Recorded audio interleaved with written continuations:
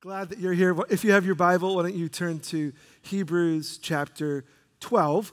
We've been in a long series over the summer. It's officially fall, but we still have one more teaching left in this series on the life of faith, mostly from Hebrews 11.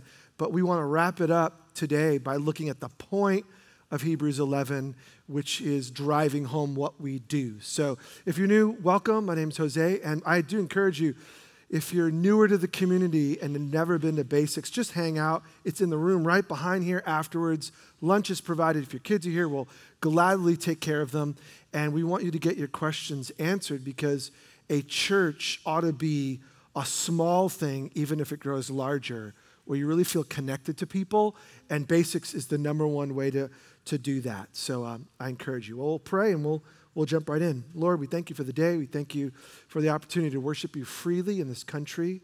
We don't take it for granted, God. You've chosen to allow us to be here. And so thank you for this building, this space, for the coffee, food to eat, and now a chance to look at the scriptures. And we pray, Holy Spirit of God, that you'll teach us what we need to know to practice the way of Jesus. In your name, amen. Sometimes life does not go according to plan. I don't know if that's been your experience. I was just for 2 weeks in Africa, first in West Africa in Côte d'Ivoire, and I was speaking in 2 different cities, had only 5 days on the ground. So there's an airport in city number 2, and so the plan was to fly in, drive to city number 1, short drive back, fly the long distance to city number 2 and get back, only to find out a couple weeks before we left that they closed the airport. Runway repair, evidently.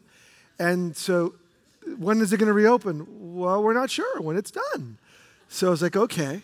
So that changed a very easy trip to a drive, short distance, drive long distance, get out, preach, get back in. And I spent most of the time in a van that wasn't all that comfortable, but that's just life, right? You got your plan and then life hits. From there, went to Eastern Africa, to Uganda, to do an outreach, all planning to be at the first week of their schools. We mapped the whole thing. So to do school assemblies, first week of the term, and end with a back-to-school big youth event where I'd share the gospel. Makes sense. First week of school, all teachers are like, yeah, no problem, come on in. Well, 2 weeks before we go, nationally, they changed the beginning of school to the Monday after we're gone. How convenient. Nobody emailed me. They didn't text me. They don't know who I am. They don't care. But it totally changed the makeup. So 2 weeks before we go in, I'm finding out I'm being in Côte d'Ivoire in a car, and then we find out we have to reorient everything with days to spare. In the end, it worked out great, but there's your plan, and then there's life, right? So it's Friday. We've been doing these events, trying to find students, go where they are. And we did find a school that had opened early. And I'm in the principal's office before we're going out. And I just start feeling like, not so great. Scott Ballard's with me. He's one of our elders here. And we're going to go. I'm like, hey, man, Scott, why don't you talk to the students? I'm just not feeling great. He's about to get up. I run out of the room and start throwing up and dry heaving for about a half an hour. And just like, okay, what was that all about? There's life, right? There's your plan, and then there's what happens. And is that normal? Yeah. Not me dry heaving, by the way. But that's not normal. But you have your idea of what this week's going to look like. You do already. You've mapped out this week.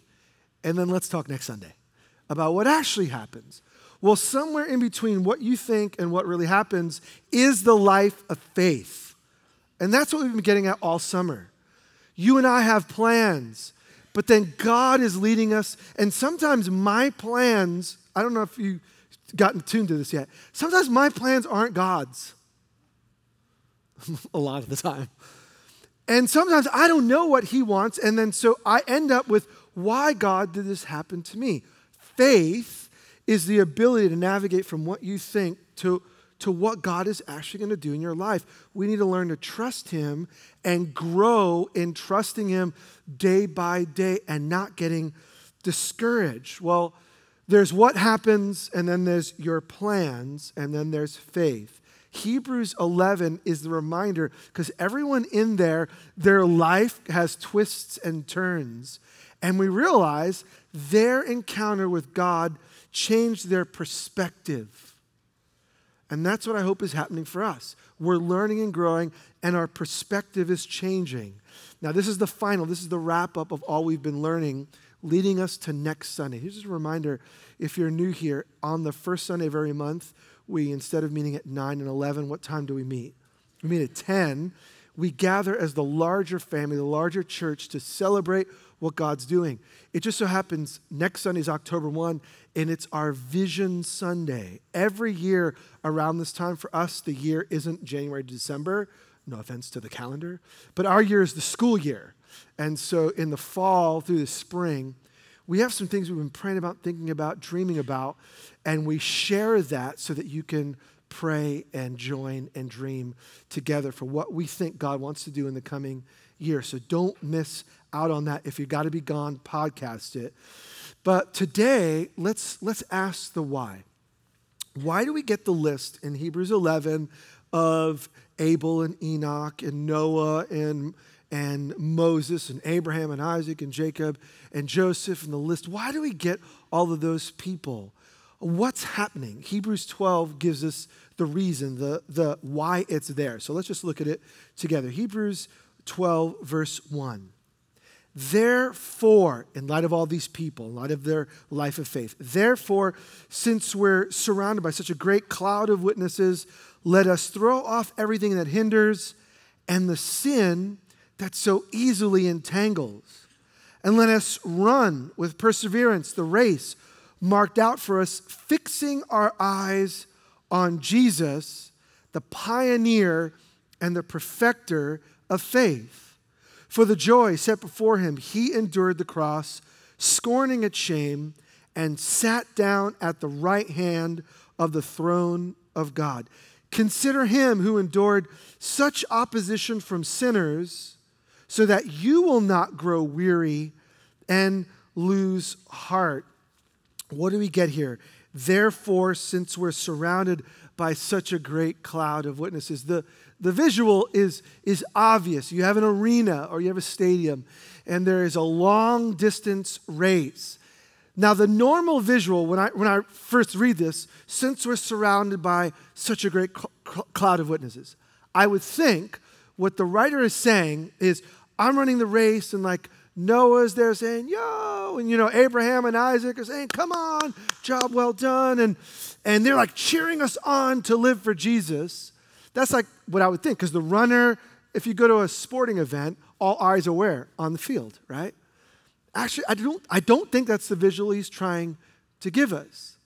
I think rather he flips it and says, as we are running, it's not so much that Noah's looking at us and Abraham and Joseph, but rather we're remembering them as we run.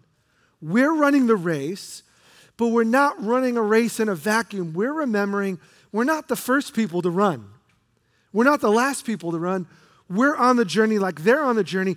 And so their lives are supposed to fuel us. There's got to be someone in your life that's inspiring you, whether it's a family member or a friend or someone who's like, wow, if I could ever grow up someday, I want to be like whoever. And for us, God gives us real men and women that as we're running, the cloud of witnesses, we're looking to them and getting inspiration to follow Jesus as well. How do I live the life of faith? Well, I went back and counted. What is faith like? There were 20 or more principles that we looked at over the summer. I know all of you remember all of them. I totally get it. And let's start with principle one. No, I won't do it. I can't remember. I had to go look back, and I wrote the notes. Hello. But I want to look at two that drove most of them. And that is this. Faith is relational, and faith is visible. Therefore, since we're surrounded by such a great cloud of witnesses, faith is about believing. It's about more than believing just facts, and it's about choices that we make and decisions and actions that we take. And so in light of all the people who've gone before us, how can we grow in relationship to Jesus? Because remember, faith isn't a force. It's a real ongoing active communication with God. And you could see it in the way that we live. In light of their lives, how do I live today? Here's the key. We get it in verse 3. One word, consider. How am I going to grow in faith? Consider. Consider what? Verse 3. Consider him who endured such opposition from sinners so that you don't grow weary and lose heart. In the first 3 verses of Hebrews 12, there's one big command followed with all ways that we can live out the command. And the command is to consider. In light of everyone who's gone before you, in light of everything that you've seen in other people, consider how you're living right now. So 3 things I want us to consider this morning that we see from Hebrews 12. And then we're going to move to our Vision Sunday next weekend, where we're going to begin to look at how to live this out. First thing, write it down. Consider what's holding you back. There was an obstacle in every person's life. Noah had an obstacle. Abraham had an obstacle. He couldn't have any children. Joseph had an obstacle. His brothers hated him and threw him in prison. Moses had an obstacle. His name was Pharaoh, and a thing called slavery. Everyone's got an obstacle, and when you're living your life, you got to remember there are things that are going to hold you back from thriving in your faith if you let them. But you don't have to let them. Therefore, since we're surrounded by all these people who face obstacles just like we do and challenges just like we do, their faith in God helped them push through. So the metaphor is a race. And if you're planning for a race and you're planning, especially for a long race, for some of you, a long race would be like a flight of stairs. That's like a long race. For others, it's a mile or 2 or half marathon or marathon. And we have people in this room that run 50 to 100 miles at a pop. I won't mention them by name, Christian Isaacson, but you have people that just run and run and run and run and run. In light of a long race, what do you need to think about? Some of us, that's not our gig, so I'll state the obvious. Wait. If you're going to run a long race, don't wear a scarf, right? Don't do layers. You don't go out there with layers on the bottom and layers on the top. I don't care how cold it is. If you're going to run a long race, you want to give your body the flexibility to move, and that means letting go of things that everyone else is wearing. Now, this isn't just about running. It's not a fitness talk, right? It is about what's holding you back from freely enjoying Jesus and living the life that God intended. And so he says in verse 1, look, therefore, since we're surrounded by this great cloud of witnesses, let us throw off everything that hinders. So long-distance runners wear less. I mean, there's short shorts and then there's long runner short shorts, right? They just want full mobility. And if it's a guy and they're really good and have abs, they're running without a shirt or just a little tank top. You are letting go of everything that you don't need. You don't carry your backpack on a 50-mile run weighing you down with your favorite novel. You let go of it. And that sounds so obvious, but the metaphor is about life. In other words, consider what's holding you back from enjoying Jesus. And he doesn't hint, the writer doesn't hint, leave us wondering what the thing is. Let us throw off everything that hinders and the sin that so easily entangles. And so let us run with perseverance the race marked out before us. What is it that keeps you and I from enjoying all that God has for us? The answer is sin. Now, sin as a word has gotten a bad rap, and so people avoid it. It's not sin. There's a matter of opinion. You have your way of living. I have my way of living. And so we don't want to talk about in culture sin, because sin implies something is right and something is wrong. And to say and suggest that my way of living isn't just an alternative, but it's actually wrong, isn't popular with culture. But I just have to remind you that sometimes it's the obvious that's tripping us up. And we forget that what's going to keep me from enjoying that's not that Jesus always loves you. Jesus always cares for you. Jesus always has grace, always has mercy, always is encouraging you on, always is picking you up. But what is it that trips me up from enjoying him is sinfulness. because sin is like a weight on a runner's back. And it will drag you down and it will zap you of energy. And so the good news is, as the writer says, you and I can throw off things that entangle. In other words, you may be struggling with an issue, struggling with some sort of repetitive sin, some sort of thing that you know is wrong, but it just feels good, so you do it anyway. And then you just feel terrible afterwards and say, God, I'm sorry, but you know I'm sorry, and you actually know I'm going to do it tomorrow. And it's a cycle, and what will end up happening is if you're not careful, you will become discouraged, you will slow down. Instead of pressing into more of what God has for you, that sin will shame you, or those sins will shame you to the point where it's better if I don't even think about Jesus because I just feel guilty. Who wants to walk around feeling guilty, right? And so what the writer is saying is, think about your life. Your life is a race, and you and I have the ability to throw things off, throw off everything that hinders. The word hinders could be translated the mass, the weight, the load. Throw off the load that keeps you. And so sin is an issue for the life of the believer. Now, let me let you off the hook. Every Jesus follower sins every day. Good news. Come to church more often.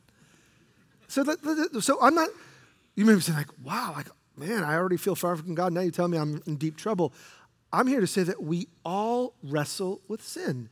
And so every Jesus follower is going to think out of alignment with God, act out of alignment with God, and flat out rebel, hopefully not often, but rebel. So we're all in the same boat. We're all running, and we're all dealing with the fact is there are things holding us back. So that's not a question as if you're struggling or if you sin, but I want to suggest that the wise follower of Jesus and the good athlete doesn't ignore it, but deals with it. And so the mature believer in Jesus recognizes that sin, my own rebellion, my own wanting to do the thing I know I shouldn't or avoid doing the good I know I should, that's what keeps me from enjoying the beautiful thing called walking through life with Jesus. And so it's not a matter of if you sin or if you don't sin. We all sin. Mature followers of Jesus learn to resist it. And that is what's going to mark out the quality of your race or the amount of joy you have in following Jesus is, are you just going along with what you want to do and your own tendencies, or, again, the analogy is helpful. A good athlete, a strong athlete, a wise athlete recognizes there are some roadblocks to me running well, and they purpose to deal with it. Okay, so let's just take the test. We're going to check our pulse, everyone. You actually have a device for that. You don't even need to use your fingers. But let's just check the pulse for a second. Think about a year from now, and if you've been following Jesus more than a year ago, and now. Are you more passionate about pursuing Jesus than a year ago? In other words, is your race getting stronger, or have you slipped a little bit? This isn't a point the finger. This is a reality check. In a race, there is tendencies. We tend to either slow down or do well. We tend to fall off pace or stay on pace. And so what we need to know is that sin has the obvious side effect of derailing all the good that God wants to do in our world. And so you can choose to ignore it, but let me just tell you, it will entangle and it will slow you down. Again, we all go through the struggles. It's not a matter of if you sin or if you don't. The question is, are you being wise and confronting it, or just letting it eat at you? And all I want to say is that we get Hebrews 11 to lead us to Hebrews 12. And that is, God wants to grow us, and God wants to shape us, and God wants to set us free. Are you going to partner with God in that, or are you just going to coast? Yes, God has grace. God has mercy. God loves you. But he wants to grow you. And what he does is he often uses hardship to press through. If you've ever tried to go past your normal, so if your normal is a mile, if you try to do 2. You realize it's not always as easy as it seems. You hit the 1 mile mark, and then a mile and a half, you're like, man, I'm running out of steam. Well, that is a challenge. It's an opportunity for you to break through and make it through to the 2nd mile or stop. And in life, hardship and trials and struggles, persecution from others, misunderstandings, things I don't get, they're all opportunities for us to push through and grow in faith. That is, learn to trust God more deeply when I don't understand. Or those same things can turn me away from God. Haven't you met people who started following Jesus, but an event happened in their world, and somehow like, God, the whole God is good, the whole Jesus is there. Where was Jesus when? And so that circumstance, it shipwrecked or sidelined all the good when God wanted to take that even bad thing, which is bad, and turn it for good. In other words, we need to do something. And I feel like, well, what do I do? Look at verse 2. It tells us exactly what we do. Fixing our eyes on Jesus, the pioneer and perfecter of faith. For the joy set before him, Jesus endured the cross, scorning its shame, and sat down at the right hand of the throne of God. How do I actually resist temptation? How do I break through? You're saying, Jose, what happens when I'm stuck and I don't know how to get out of this? Well, number 2, first thing is you need to consider what's holding you back. If you haven't identified it, if you're not aware of it, how are you going to press through? Second thing, though, is no matter what it is, consider how Jesus lived. Fixing our eyes on Jesus. You see, Jesus lived by faith. We think, well, Jesus is God. Yes, he's God, but he's God made flesh. Jesus wrestled with real temptation. The Bible says he was tempted in every way, just like us. He was tempted sexually. He was tempted with things, with stuff. He was tempted to fight back when people opposed him. Everything you're going through, Jesus went through. He knows. The good news is you can learn, and I can learn. If you want to grow as an athlete, what do? You find the athlete that's stronger or breaking through where you're not, and you ask them for help, right?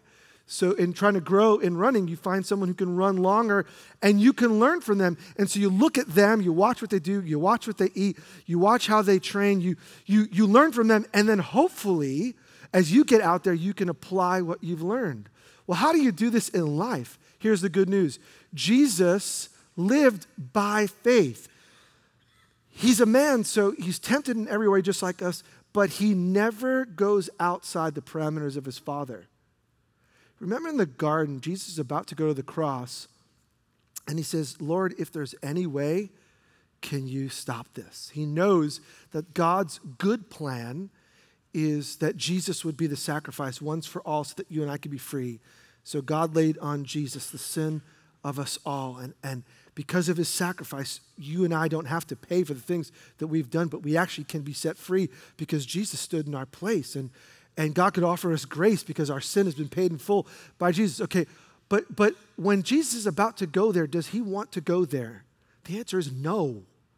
If there's any way, and so he pleads with the Father, if there's any way. In other words, as you and I are facing temptations and struggles and trials, Jesus knows exactly what you're going through because he didn't want to, but in the end, he saw the big picture. He saw the long-term race. And he knew that in obeying the Father, in walking in obedience to the Father, yes, he would pay. It would be painful for him, but in the end, it would give you life. And so looking at the big picture, Jesus can obey the Father fully. Sometimes we slip into sin, we slip into rebellion, we slip into whatever, because we forget the big picture. Do you know that your life matters and the way that you live in following Jesus could be a massive influence to other people? Jesus not only wants to rescue you, he maybe already did if you responded to him, but he wants to now use you as ambassadors. How do most people come to faith in Jesus? Is it by direct revelation where Jesus goes, oh? No. How do most people come to faith in Jesus? It's through the influence of someone else, isn't it? Someone else is living the life of faith, and somehow God the Holy Spirit touches this person who's watching someone else follow Jesus, and their life, imperfect, but their life becomes an inspiration. Their mind is open, their heart is open, and suddenly they find themselves following as well. When we go off course, when we stumble into our own stuff, it not only hurts us, but it has the potential to hurt other people who are around us. How many people who have you met said, I used to go to church, or my parents went to church, but XYZ. This is what I saw. This is what I heard. They were like this on Sunday, but like this on Monday. Like, your life matters. So the way you live your life, the way you run this race makes a difference. So Jesus saw the big picture, and he knew his small steps of obedience would make a difference in your world. And I'm here to say the same is true for you and me. It's not just about you enjoying Jesus. Absolutely, yes, that's part of it. But as you live the life of faith, as you grow in faith, as you grow in obedience, as people see the way that you live, it's going to make a massive difference in their world as well. So consider how Jesus lived. The author doesn't say, consider Moses, consider Noah, consider Joseph. He says, fix your eyes on Jesus, the author and the perfecter. You could translate it, the champion, the leader, the forerunner, the initiator. Jesus is the only one who lives the life fully faithful to God. Here's the good news. You don't have to guess. Like, what does it mean? Like, how do I really live this life of faith? Jesus, we see his life from birth to death. We see the way he responds to people. We see the way he teaches truth. We see how he acts it out. And now you and I are called to model him. And so as we focus our eyes on Jesus, and what gets me off is when I get my eyes on anyone else. And so don't follow me, and don't follow the other people who are necessarily in this church, although I think there's great examples that can be learned. If you want to run the race well, if you want to live a life of faith, consider what's holding you back, and then consider Jesus and how he lived. What do we learn from Jesus? Look, it says, for the joy set before him, he endured the cross, scorning its shame. And so we remember in Jesus that the life of faith isn't pain-free. And Jesus really suffered. And so sometimes we get off track because we think, Jesus, I chose to follow you, but why is this still happening to me? If I love you and you say you love me, why am I going through? Why am I wrestling with, why did he do that? Why did she do that? Why is my life feel so incomplete? We forget the analogy of a race. In a race, you're going to have moments or miles that are just beautiful and carefree, and then you're going to hit the wall.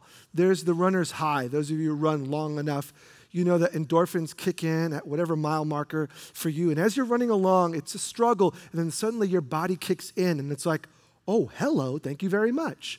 It's like a quad shot of espresso, if you've never been there. It's just like, oh, here I am, and you just feel good, and there's no more pain, and you could go. But there's also another part of running long, and that's called the runner's wall, where a 2x4 hits you in the face and says, stop. And your body feels like, why did I do this? If you've ever gone beyond what you can normally do, you know that suddenly you realize, I'm in a race, I've got the number, I paid for this, and I'm an idiot. Because my body, everything within me is saying, stop, lay down, take a nap, give up. But you realize I got a few more miles to go. And then you have to choose to keep going. Your legs feel like lead. And you have to choose to put one foot in front of the other. And then other people, if you're in a good situation, will come around you and give you a word of, come on, you got this. I'm like, no, I don't. I get another person comes along, you got this. And you're like, well, maybe I could. And then this happened to me. And then lady just goes right by, flying by me. I'm like, come on. And I'm like, machismo. And I'm like, all right, I got this. Chauvinistic, and it's sinful, but it's there. It's like, I try. And we hit highs and lows. And you know what? Following Jesus is filled with highs and lows. We need to be honest. The life of faith isn't perfect. You're thinking, I follow Jesus, but I'm still struggling with this temptation, and it doesn't go away. Join the club. as you're seated in your row, there are at least two different types of people. Some came in here rejoicing. They've been praying for a job or a relationship like issue to get mended or whatever the case may be, and they got a little victory this week. Some people in your row couldn't wait to come and rejoice because they've seen and experienced Jesus' faithfulness and like, I can't wait to give thanks to God, and I can't believe it. I didn't think I'd make it, and here I am, and I'm making it. And that's some. And there are some people in your row that don't know if they're going to make it through this week. We are all at different stages in the race. Some have that endorphin, that high, that yes, I could do it. Some have hit the wall and don't know if they're going to make it. I went to hug a friend at the first gathering, and I had no idea. I knew his dad was sick. He has got terminal cancer. And I just went. I hadn't seen him in a couple of weeks. I went to hug him, and he just started bawling because I didn't realize his dad is about to pass. And he's just, he's known it for months. But the weight of the moment, I realize that is life in the real world. And you will get discouraged, and I'll get discouraged if I forget that that's normal. It's normal to have seasons of highs and lows, and then some in the same week. That's normal. There's nothing wrong with you. That's the pattern of the Christian life.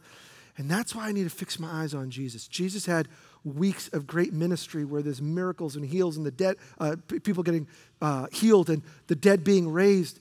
And then he goes to other towns and they want to kill him. And he's misunderstood and he's maligned and he's misquoted.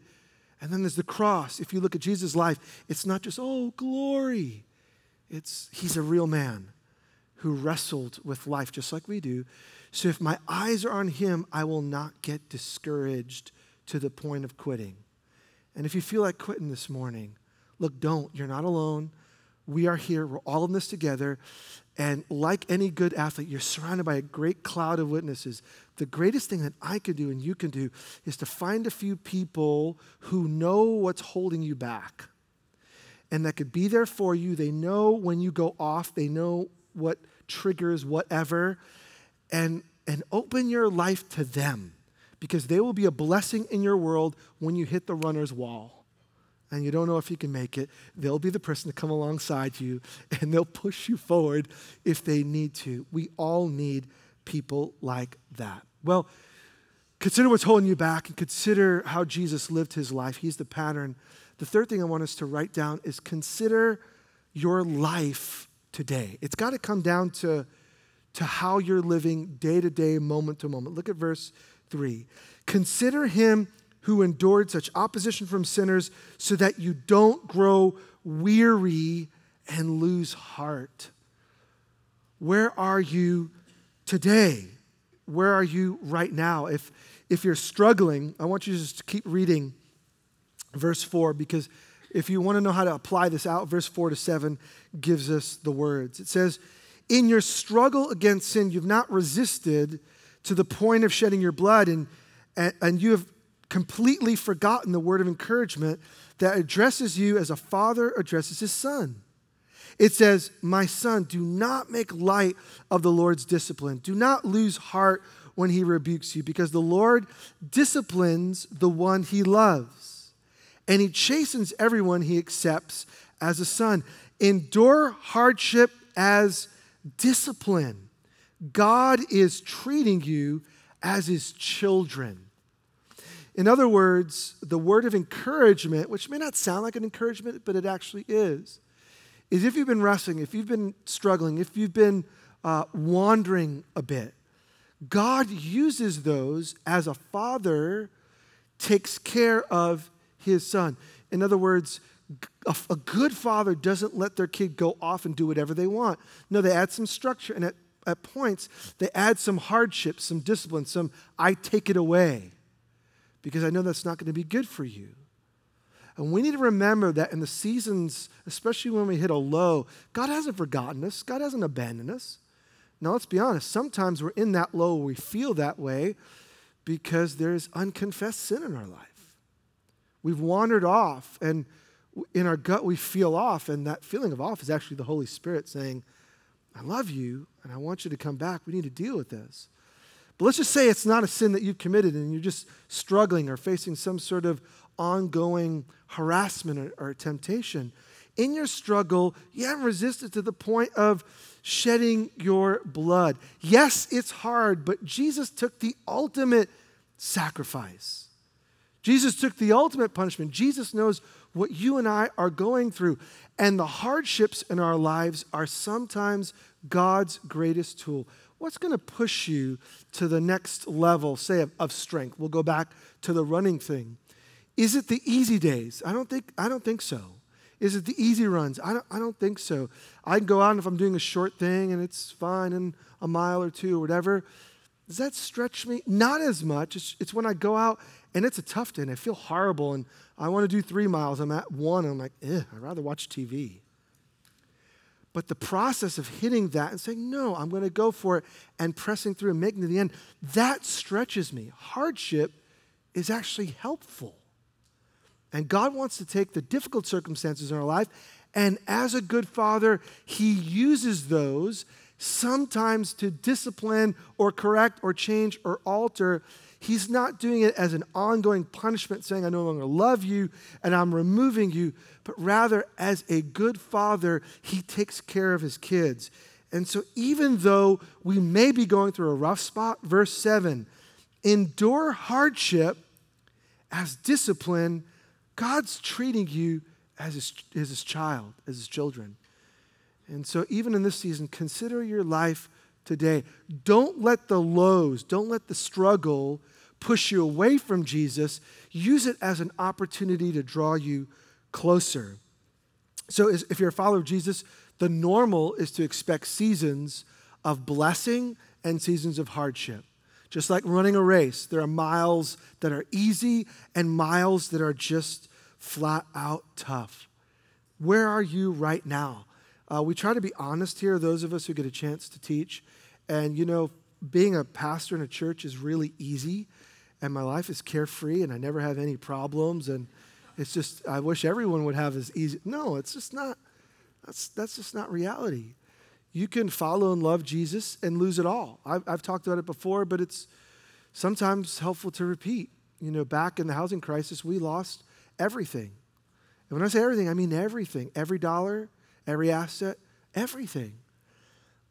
But moments like that can crush you or they can actually shape you. And looking back, that was probably 9 years ago or so. Looking back, as I look at my life then, I realized at the time, I was like, why, Lord? Why? We're serving you, we're following you, and why? But they can push us closer. It actually drew my wife and I closer together. It actually was an opportunity for us to draw closer to Jesus in it. And at the end of it, we're fine. And as I look back, things had a deeper hold on me than I'd like to admit. And sometimes having things pulled away is a blessing. Am I still a materialist? Yeah. Do I still love stuff? Yeah. But has God chipped away a bit of that? Yeah. And so God can use hardship as discipline. Health stuff. I mean, so many of us are facing health challenges. This is an oxymoron. I have prayed for people in this church and seen them instantly made whole. Others, a period of time. We've laid hands on people who've come back and said, God healed me. And like, wow, you wonder. And then even in our own family, medical issues that have gone on for years and still no resolution. Those are opportunities for us to press in and trust that in the big picture, I can endure because I know God's plan is good and his plan for us is good, even though right now it doesn't feel that good. Your perspective matters. How are you living today? Consider how you live. We need to stay focused on Jesus because life is hard and it's easy to grow weary and lose heart. So 2 questions that can guide our response, and I hope it's helpful to you because look, we're all dealing with stuff, and if you feel like you're alone, can I encourage you, you are not alone, you're never alone. This is the normal Christian life. 2 questions, and we want to respond in worship to Jesus. Number 1, what's weighing you down?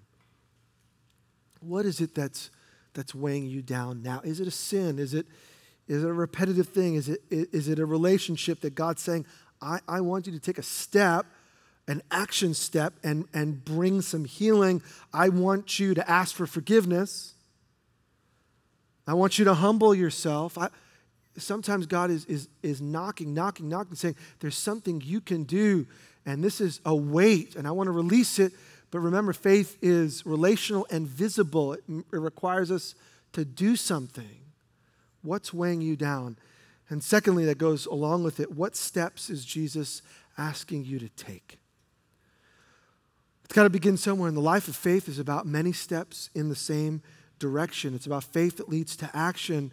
And as God brings things to your mind today, or maybe tomorrow, or maybe this coming week, let's all take steps. Let's choose to follow him, even though that often requires change, which is unpopular. And this morning, I want you to think about one thing that's weighing you down, or one step that Jesus is asking you to take.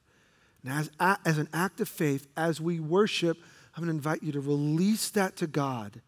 That might be confessing sin. That might be after this gathering is over, going and doing the hard work of making that phone call or having that meeting or making that appointment. Let's take steps of faith, trusting that God will honor it. Amen? Why don't we stand to our feet and we're going to respond and worship to Jesus. What steps is he asking you to take? Lord, here we are, and sometimes we feel so far from you. So we as your people now, by faith, we are standing, and we're going to sing songs of praise to your name. We're going to cry out with our mouths that you're the only one that's willing and able to save. Lord, we need you. And so, Holy Spirit of God, we invite you now to point out the things that need application. God, the sins that need to be confessed and brought to you for forgiveness, because in you, Jesus, there's absolute forgiveness. Or the steps of obedience that you're inviting us to walk into. And God, even though we feel powerless to change anything, we choose to trust you, that as we walk by faith and take that first step, that God, you're going to honor it, and that your power is going to break through, and we will be able to do it in your name. Lord, we look to you, Jesus, because only you have the words of life. So we worship you with our lips, and we worship you with our lives. Lord Jesus, amen.